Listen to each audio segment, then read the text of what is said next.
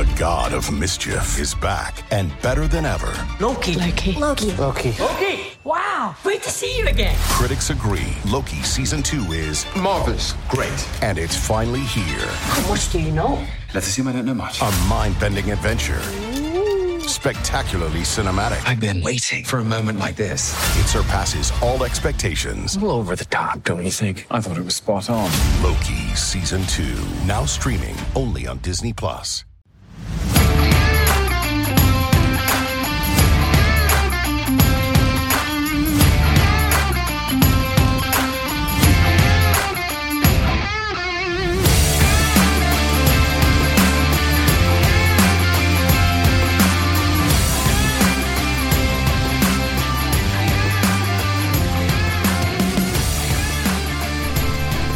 How are you now?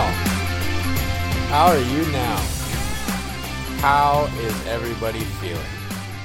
Are we feeling like we got a big weight off of our shoulders, off of our chest?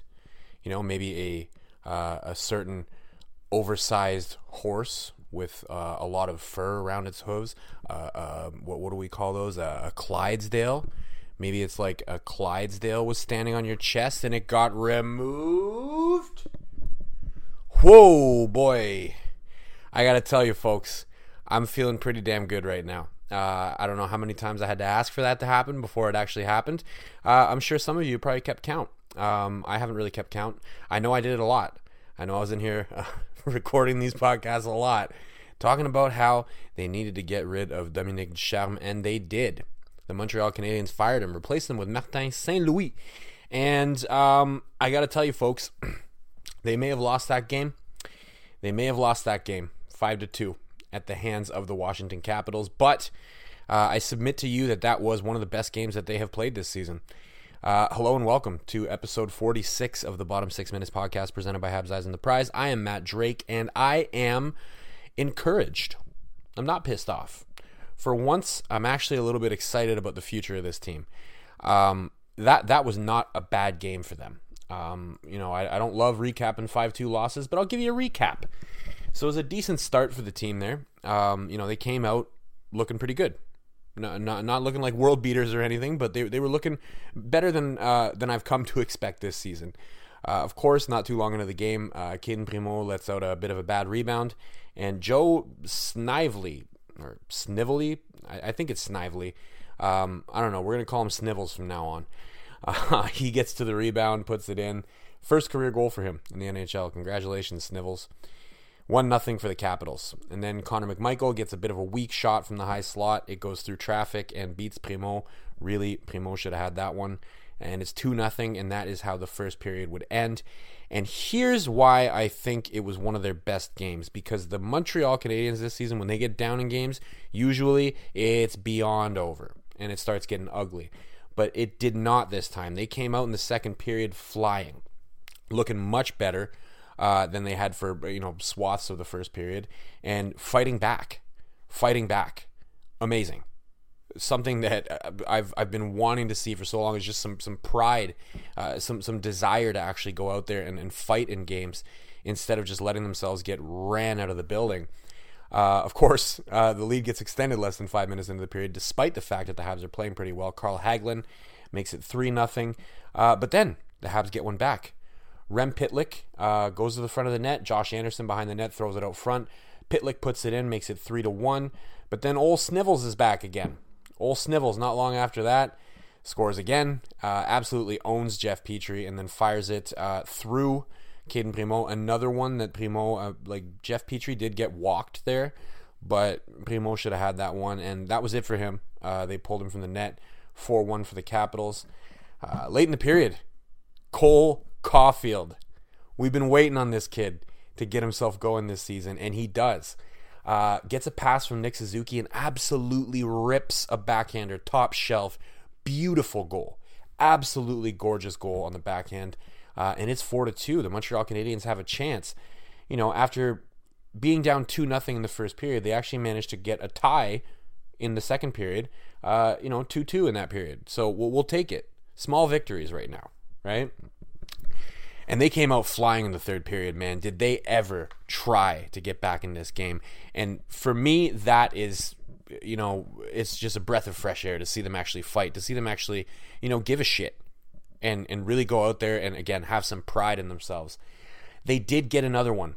And honestly, this one kind of pissed me off a little bit because Cole Caulfield scores with an absolute screamer of a wrist shot.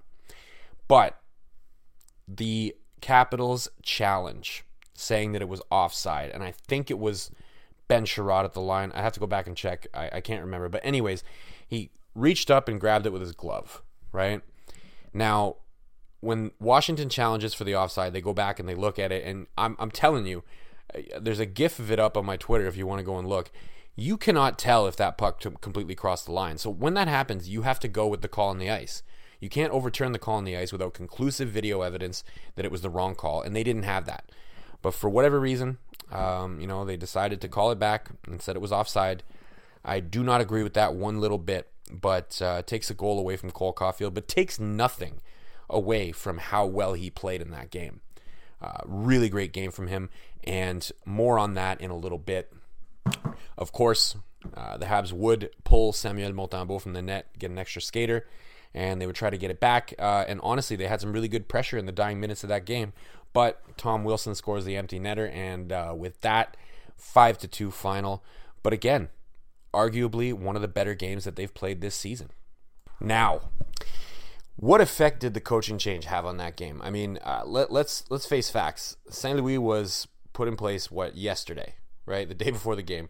Does a press conference today, or this morning, I guess.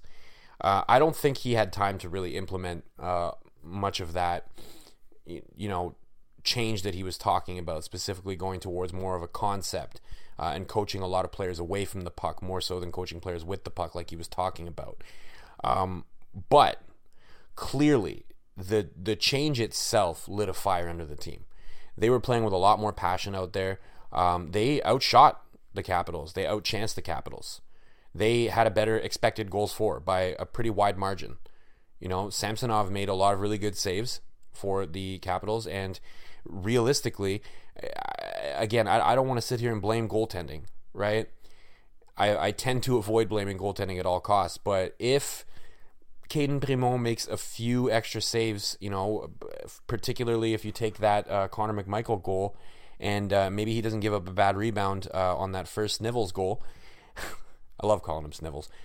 But look, it could have been a bit of a different game if they got a few key saves, is what I'm trying to say. And you couldn't really say that about previous games, because in previous games, when, Ducharme was literally blaming goaltenders for losses, they were also getting outchanced pretty heavily, right? They were getting outshot pretty heavily. They were getting outplayed pretty heavily. In this game, that wasn't the case, right?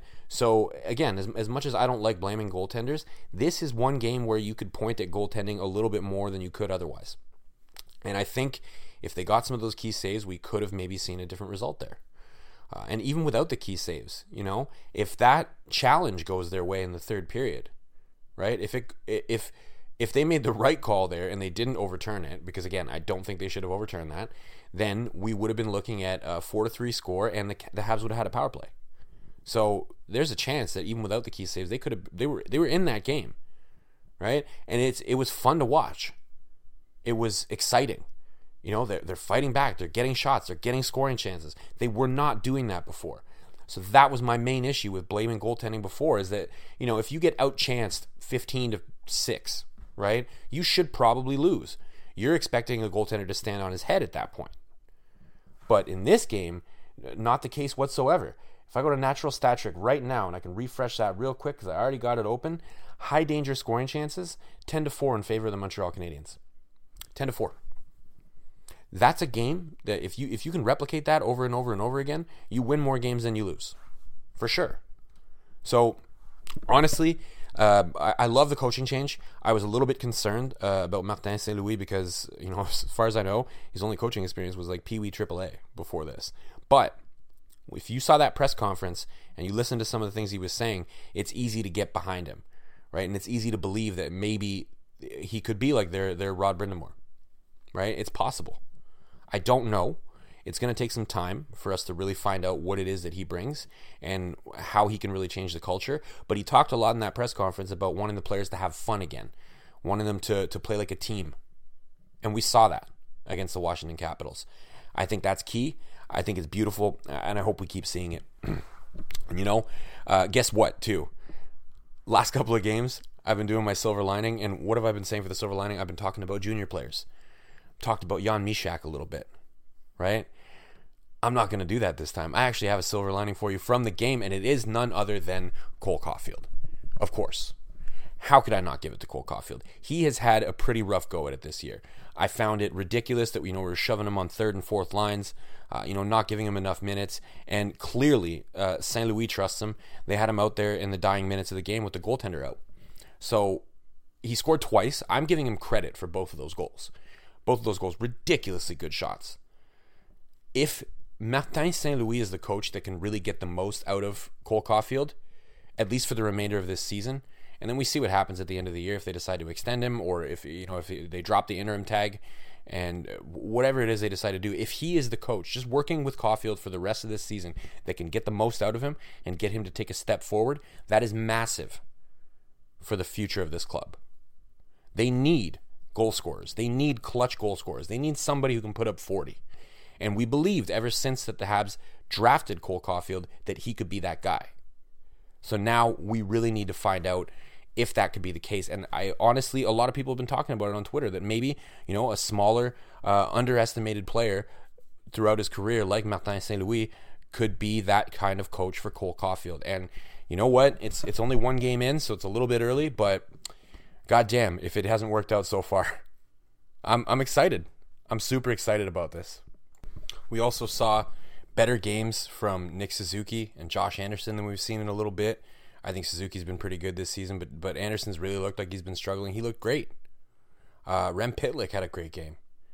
Montembeault, when he came in, I thought he played pretty well. He made a couple of key saves. I think he faced the tougher scoring chances on the night too, and actually did manage to give him a couple of really good ones. So, overall, great game. Where were the same, we didn't see the same brutal defensive breakdowns. We saw a few, right? That first goal that Caden Primo gave up, now, again, I don't like blaming goaltending. I like to look at the entire play and see what happened there, right? Primo does give up a bad rebound on that play. It is a bad rebound. He should have corralled that. He should have been able to, or at least, push it off into the corner so it's not sitting out there right in front of the net. But when you look at it, if you look at that play, Alexander Romanov overplays it a little bit at the blue line. He steps up. And then what should have happened is Mike Hoffman's coming down. He should have come off to that other side, and he should have been there to either take the rebound or at least go, hands over hands with Ole Snively there and stop him from getting the rebound. That didn't happen. Mike Hoffman went the wrong way. So there was a bit of a comedy of errors there, right? A bad rebound and bad coverage. Nobody picking up the trailer, and Snivels coming down for that rebound. So there's a lot of work to be done, right? We can't sit here and claim victory yet. I love this move. I love the coaching move. I better love it, right? I can't sit here, record 10 or 12 podcasts asking them to fire the coach and then have a problem with the person that they picked. Again, there was concerns initially, but the press conference he did this morning, and then seeing what happened in this game, I'm finally, for the first time since last year's playoffs, I'm excited about this team. And it's probably going to take some time for us to see the returns. Like I said, Rome wasn't built in a day, right? And the Habs aren't going to be fixed in a day either. But if just the effort level and the buy-in from the players is going to continue like this as a result of this move, we're in good shape, folks. We're in good shape. We're going to get a high draft pick. We're going to make some trades. We're going to see where this team can legitimately go. And it's refreshing, honestly refreshing, the idea of having somebody who doesn't have all these preconceived notions about coaching, right? We don't need another retread. Like I said, my initial concern was, oh my God, the only thing he's ever coached is Pee Wee AAA. And then I sat down and thought about it for a little while, and I was like, oh my God, the only thing he's ever coached is Pee Wee AAA. He doesn't have this old school, I'm going to do what I've always done as a coach mentality, right? He's bringing a fresh perspective. And again, I hate to keep giving parallels back to Rod Brindamore, but it was the same thing for him and with the Carolina Hurricanes. He didn't have coaching experience either. It's working out pretty damn good for them. Now, they also have a better roster construction. So, again, there's a lot of work to be done, right? Kent Hughes and Jeff Gorton got to do their part as well and give Marty the right players to work with. But, again, the fresh perspective, right? Not another retread. We got a brand new coach, folks. Brand new. And it's not like he doesn't have experience in the NHL. He's a Hall of Famer. We know what he did as a player. Anybody else was around for the 2004 playoffs? Remember what the Lightning did with the Montreal Canadiens in those playoffs before they won the Stanley Cup? Yeah, he was a big part of that. So, look, it's good news. It's good news. I'm in a good mood for once. And hopefully we can keep it that way. So I'm going to end the podcast there. We're ending on a high note this time, which is not something we've been able to do for a little while. So thank you, everybody, for listening.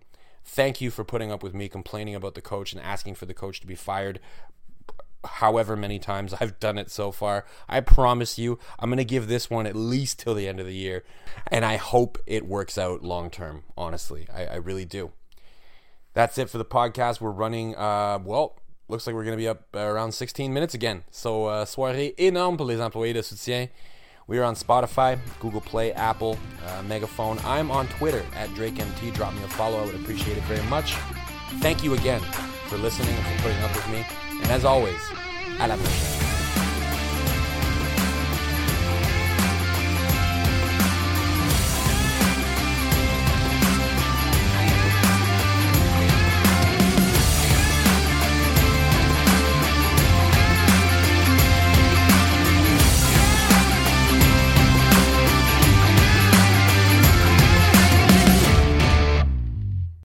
American Giant makes the durable, comfortable spring closet staples you need for work, the gym, and even happy hour. Made in America.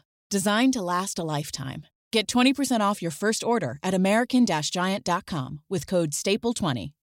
For the ones who work hard to ensure their crew can always go the extra mile, and the ones who get in early so everyone can go home on time, there's Grainger, offering professional-grade supplies backed by product experts so you can quickly and easily find what you need. Plus, you can count on access to a committed team ready to go the extra mile for you. Call, click Grainger.com, or just stop by. Grainger, for the ones who get it done.